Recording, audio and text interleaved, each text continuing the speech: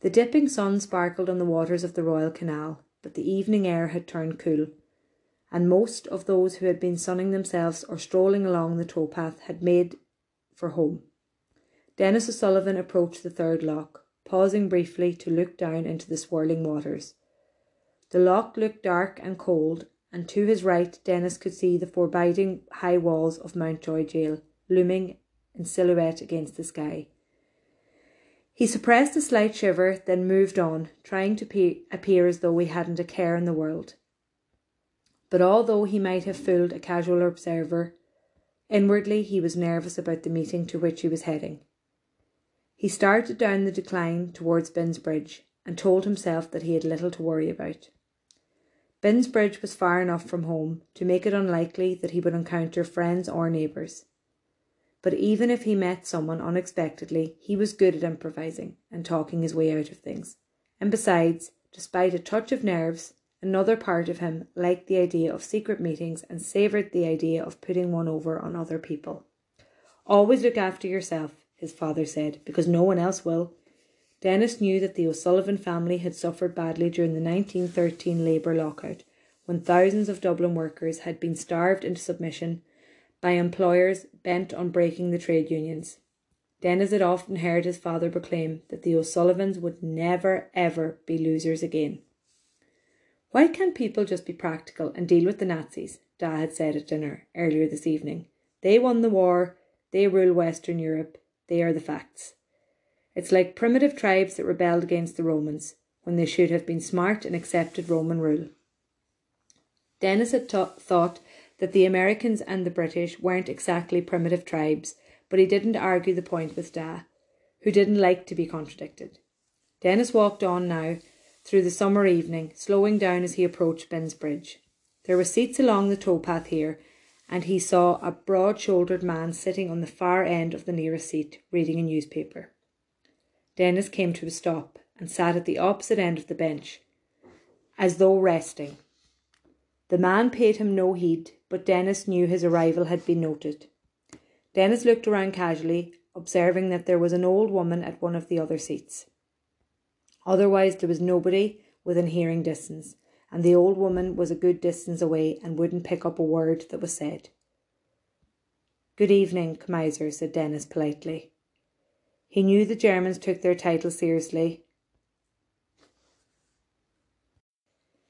and Criminal Kaiser Vox wasn't a man with whom you behaved familiarly. Neither Denis nor Vox looked directly at each other, but the Gestapo man lowered his newspaper slightly. "Good evening." Despite his German accent and clipped way of speaking, Vox had excellent English. Denis knew that he had served in Liverpool and Cork before being posted to Dublin, and he expected that Vox had had plenty of practice in both places at speaking English, and a crushing resistance to Nazi rule. "What have you to report?" "I checked out the fields near Finglas that you asked me about, and you were right, there are fellas drilling there. But they're not very serious. Most of them only have pistols, and even those look ancient." "You got close enough to see that?" "Yes." "They don't see a friendly kid as a threat. I got chatting to one of them and I found out they'll be drilling again next Thursday night at 8. "Excellent," said Vox. "Very good work." Without turning around, he slid a sealed envelope along the seat, and Denis took it unobtrusively and slipped it into his pocket. The Gestapo man wasn't extravagant with either praise or payment, but the money was paid regularly and in cash, and Denis was building up a nice nest egg. He recalled the first encounter with Vox. Denis had got his nerve up and walked into Fitzgibbon Street police station and asked for the duty Gestapo officer. The policeman on desk duty hadn't taken him seriously, but when Denis had insisted that he had important information, he had eventually been taken to an interview room and was joined by Criminal Kaiser Vox. Denis had told him that the address of a premises in Cabra, where a backstreet printing press was turning out anti-Nazi handbills, and that had been the start of an ongoing relationship between them. Denis had convinced the German that people on guard against informers would think in terms of adults, so that a kid with his eyes and ears open could regularly glean information of value. The fate of those using the printing press had played on Dennis's mind briefly, but only briefly. As Dad said, resisting the Nazis was stupid, and people should just go on with their lives. And if some people insisted on staying stupid, then the O'Sullivans would not be among them. Notwithstanding that, Dennis had never told his family or anybody else of his role, and there was a certain thrill to be had from fooling everybody. And now Dennis was pleased to have satisfied the spy master, who could exude a disturbing chilliness if the information provided didn't satisfy him. "Anything else to report?" asked the German. "No, that's all for now. I have something for you to check out." "Okay. You live quite near the Botanic Gardens, yes?" "Yes. Start spending time there, but without drawing attention." "What am I looking out for?" asked Dennis. "We've heard whispers, though it might be no more than a rumour, that criminal elements are meeting there." "Criminal elements?" "Insurrectionists, people resisting the rule of law." Much as Dennis admired the Germans for their vigour and their military skill, he thought it was a bit rich for the Gestapo to quote the rule of law. He knew better, though, than to give any hint of thinking to Vox, and he nodded in agreement. "Right. Keep a sharp lookout, and if you see anything suspicious, report back to me." "Fine. When do you want me to start?" "Immediately." Ask a foolish question, thought Dennis. The Nazi always wanted things their way and to their schedule. "Anything else you see in here? I still want to know. Understood?" "Yes, Commissaire. But this is your main mission for the moment." "I'll give it my full attention." "Give every task I set you your full attention," said Vox, and although he didn't look up from the newspaper, Dennis felt as though the German's eyes were boring into him. "Of course, Commissaire." "Very well. That will be all. Good work on Finglas." "Thank you." Dennis felt relieved, as he always did when finished with Vox, but he also was buoyed by the Gestapo's man's praise. Still maintaining the fiction that he and Vox were total strangers, he stood, felt the comforting present of cash in his pocket, and then turned and headed for home. "Telephone call for you, Kevin," said Mr. Cox. "It's your father." Kevin felt anxious as he crossed the room to take the phone from the youth club leader. He had been with some other boys in the shop at the back of Manor House, and Mr. Cox had allowed them to choose from the limited selection of sweets and soft drinks after an afternoon hiking and swimming. Kevin and Roisin had resolved to keep a close eye on Dennis O'Sullivan when Mary slipped off to the secret rendezvous with her father. But for now, Kevin had been feeling happy and relaxed. A telephone call just one day after he had left home was unexpected, however, and Kevin nervously entered the telephone booth and closed the door after him for privacy. Taking a deep breath, he lifted the phone. "Dad?" "Thank God I got you," said his father. Kevin knew immediately that something was seriously amiss. "What's wrong, Dad?" "Is there anyone within hearing, son?" "No, I'm in a telephone booth." "Even so, keep your voice down and turn away so no one can see your face." "You're scaring me," answered Kevin, keeping his voice low, as instructed. "What's happened?" "Roisin Tierney and her aunt are in danger. Henrik Vox led a Gestapo raid on Shandon Park looking for Mrs. Tierney." "Oh my God!" Kevin gripped the telephone tightly. If Dennis O'Sullivan had decided to get Roisin into trouble, then the Gestapo would have come to question her, which would be bad enough. But Dad had said they had come for her aunt, Mrs. Tierney, which suggested they had uncovered her role in creating the false identity to hide Roisin's Jewish background. "Did they say, Dad, what they wanted with Mrs. Tierney?" "I wasn't here when it happened, but Mr. Hannigan overheard one of the policemen who was with the Germans. He said they were coming for the Jew." Kevin felt his stomach tighten in fear, but he tried not to panic. "Right," he said. "If either of them is Jewish, Kevin, they cannot come back to Dublin. You've got to warn Roisin, and she's got to warn her aunt." Kevin could barely believe that things had unravelled so quickly. But even as he feared for Roisin and her aunt Nuala, he realised that his own father was taking a risk. Telephone lines weren't secure, and if it ever emerged that he was helping Jews to escape, Dad's life would be in danger, despite his standing as a councillor. "Make certain you're not seen to be a part of any of this, Kevin. That's absolutely vital, but on the quiet, you have to warn Roisin." "I'll do it the minute I leave here, but I'll make sure no one sees me." "Good lad. And Dad?" "Yes. Thanks for warning. I know I've been giving you a hard time about the germs, and I'm sorry now, Dad, I really am. Don't worry about any of that now, son. It's still brave what you've done. I can't stand by and see my neighbours murdered. But time is tight here, Kevin. You need to pass on the message as quickly as possible. And like I say, make certain you're not seen doing it. Then if you're asked afterwards, deny all knowledge of any Jewish link. I will, and I love you, Dad. I love you too, son. Take care and God bless. You too. Kevin hung up, then stood immobile in the booth as he quickly gathered his thoughts. Somehow Roisin would have to vanish, and Denis O'Sullivan would have to be kept in the dark. He didn't know how either could be achieved, but he had to find a way. Making an effort to keep his expression untroubled, he stepped out of the booth, left the shop, and started back towards the campsite. Heavy clouds had come scudding in from the Atlantic, giving the sea a steely grey look, but Roisin barely noticed the change from the earlier sunshine. She felt almost paralysed with fear, and recalled that this was how she felt in her nightmares. But this wasn't a bad dream. This time she had to face the reality of suddenly being unmasked as Jewish. A few minutes previously, Kevin had come to her tent where she had been relaxing with Mary. Kevin had said they needed to talk urgently and that they had to go somewhere out of sight, but without being seen by Denis O'Sullivan. Skirting the rest of the tents in the campsite, they had made their way into the thick woods behind the manor house, where Kevin had dropped his bombshell about the Gestapo raid on her home. Standing now in the midst of the sweet-smelling woodland, she tried to master her fear and put her thoughts in order. I need to get word to Aunt Nuala in Mayo, she said. First you have to escape yourself, said Kevin. No, the first thing is to warn Nuala. I got her into this. You need to do both, said Mary, but let's not panic. There's probably more time than you think. How do you make that out, asked Kevin. I'll talk to Vox. It'll take Vox a good while to get to Clifton.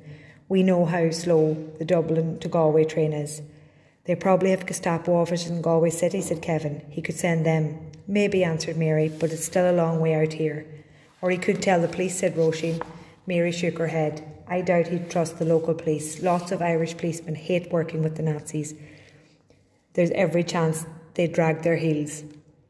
You really think so? Yes, answered Mary. I'm not suggesting we waste a minute of time, but let's not make mistakes by panicking.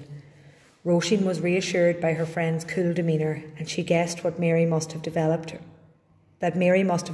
her coolness through involvement with the resistance. You're right, said Roisin, but the first thing is still to get a warning to Aunt Nuala. How do you plan to do that? Asked Kevin. There's always a couple of bicycles at the back of the manor house. Supposing I took one and cycled into Clifton, I could send a telegram warning Nuala, then set off and cycle to Mayo myself. It will be dark in a few hours. I could travel by night. What will you say in the telegram? Asked Mary. I'd have to find a way to warn her, but kind of in a code. That might make them suspicious in the post office, said Kevin. I'll have to chance that, said Roisin. Mary nodded. Most people in Connemara are really anti-Nazi. They'll probably turn a blind eye. Fair enough, said Kevin. But as for getting to Mayo, that's a very long cycle. And there's another thing to consider, suggested Mary. What's that? It would be easier for your aunt to disappear if she only had to worry about herself. If there are two people together, the Nazis are looking for them as a couple. It will be harder to vanish, even in the wilds of Mayo. Roisin hated the idea of being separated from her aunt, and she looked at Mary questioningly. So what am I supposed to do? I've been thinking about that, and I've got an idea. You probably won't like this. What is it? Just hear me out with an open mind. Roisin was impatient to hear Mary's idea, and she nodded quickly. OK, so what's your plan? Denis felt on the edge. He was standing in the phone booth at Manor House, to which he had been summoned urgently, and he had nervously started to pose a question. Listen carefully and don't interrupt me, said Vox, his voice sounding crackly down the telephone line. Sorry, Commissioner, said Denis, pressing the telephone to his ear, so as not to miss a syllable. He had never heard Vox so agitated before, and he knew that it was essential not to do anything that might upset the German. You need to locate Roisin Tierney immediately. Then don't let her out of your sight. Yes, Commissioner. Though her name isn't Roisin Tierney, continued Vox, she's a Jewish, whose real name is Rachel Clark. Denis said nothing, stunned by the revelation. His suggestion to check the files had revealed something far more dramatic than he had expected, and he found his head reeling. He had never liked Roisin Tierney or Rachel Clark as she apparently was. That wasn't the same as wanting her dead, though, and the exposure of her Jewish background could well be a death sentence. Before he could think about it further, Vox spoke again. "I'm just about to leave Dublin by train. Keep a close watch on her until I get to Clifton tonight." Dennis realised that this would take hours. A huge responsibility was being placed on him, and he dreaded to think how Vox would react if anything went wrong. He had to get out of this. "I'm happy to help, of course, Kemeiser," he said, "but would it not speed things up to send officers from Galway? This case has been run from headquarters. I don't want to involve Galway." "But the local Garda station in Clifton, could they not hold her until you get here?" "Don't argue with me. This brat led me a merry dance in Cork. I'm going to arrest her personally. Your job is to watch her till I get there. Is that clear?" "Yes, Kemeiser. Do this well and you will be rewarded, richly rewarded." "Thank you, Kemeiser. But do not, I repeat, do not let her out of your sight. I'm holding you responsible. Don't let me down." "No, Kemeiser. That's all. Go back and locate her and I'll see you later." The German hung up abruptly and Dennis stood unmoving, then replaced the telephone on its receiver. So Roisin Tierney was really Rachel Clark, pretending to be a Catholic while actually Jewish. What a little liar. And now she was causing him more trouble, with Dennis being held responsible if she evaded Vox again. He couldn't let that happen. He had never fully understood why Nazis were so opposed to the Jews, but the reality was that they were, and he couldn't change that. And if it was his choice between his well-being and hers, that was no choice at all. She had to be arrested. He didn't know how she had escaped Vox in Cork, but he had to make certain she didn't evade the Gestapo man a second time. Stepping out of the telephone booth, Dennis walked quickly towards the campsite, anxious to find the fugitive he still thought of as Roisin Tierney. "I need to ask you a favour, Dad," said Mary. "Oh, what's that?" Mary paused, trying to find the right words. She had surreptitiously joined her father that afternoon for their farewell meeting in the gloomy ruins of Clifton Castle. But instead of savouring their last moments together, she was preoccupied with how much depended on Dad's answer. "Spit it out, love," he said. "When you go to Iceland tonight, will you bring Roisin with you?" "What?" "The thing is, Dad, she's not really Roisin Tierney. Her real name is Rachel Clark, and her mother is Jewish. Mrs. Tierney doctored the records, but the Germans have found out, and they raided Shandon Park this morning." Her father was normally unflappable, but Mary could see that he was shocked. "When did all this come out?" he asked. "Just today. Kevin got a phone call from his father warning him. The Gestapo had called to Tierney's." "Did you know all along she was Jewish?" "I've known for a while. Though she's not actually Jewish, it's her mother who is. That's enough for the Nazis."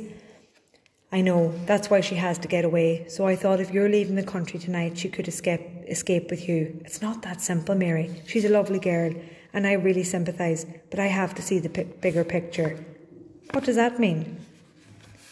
"They sent a submarine because the plans I'm carrying are vital. I can't risk everything by taking Roisin and bringing the Gestapo down on top of me.